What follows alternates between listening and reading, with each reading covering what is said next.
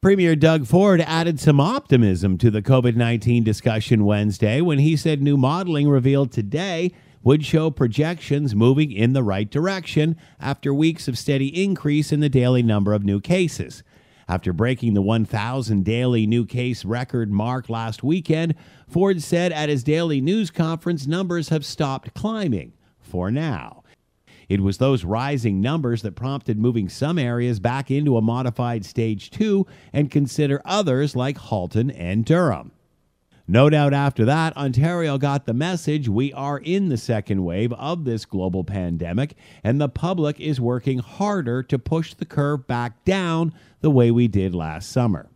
We know what to do. Remember, there is no cure for this coronavirus, and a vaccine will not be in the arm of the average Canadian until mid-2021.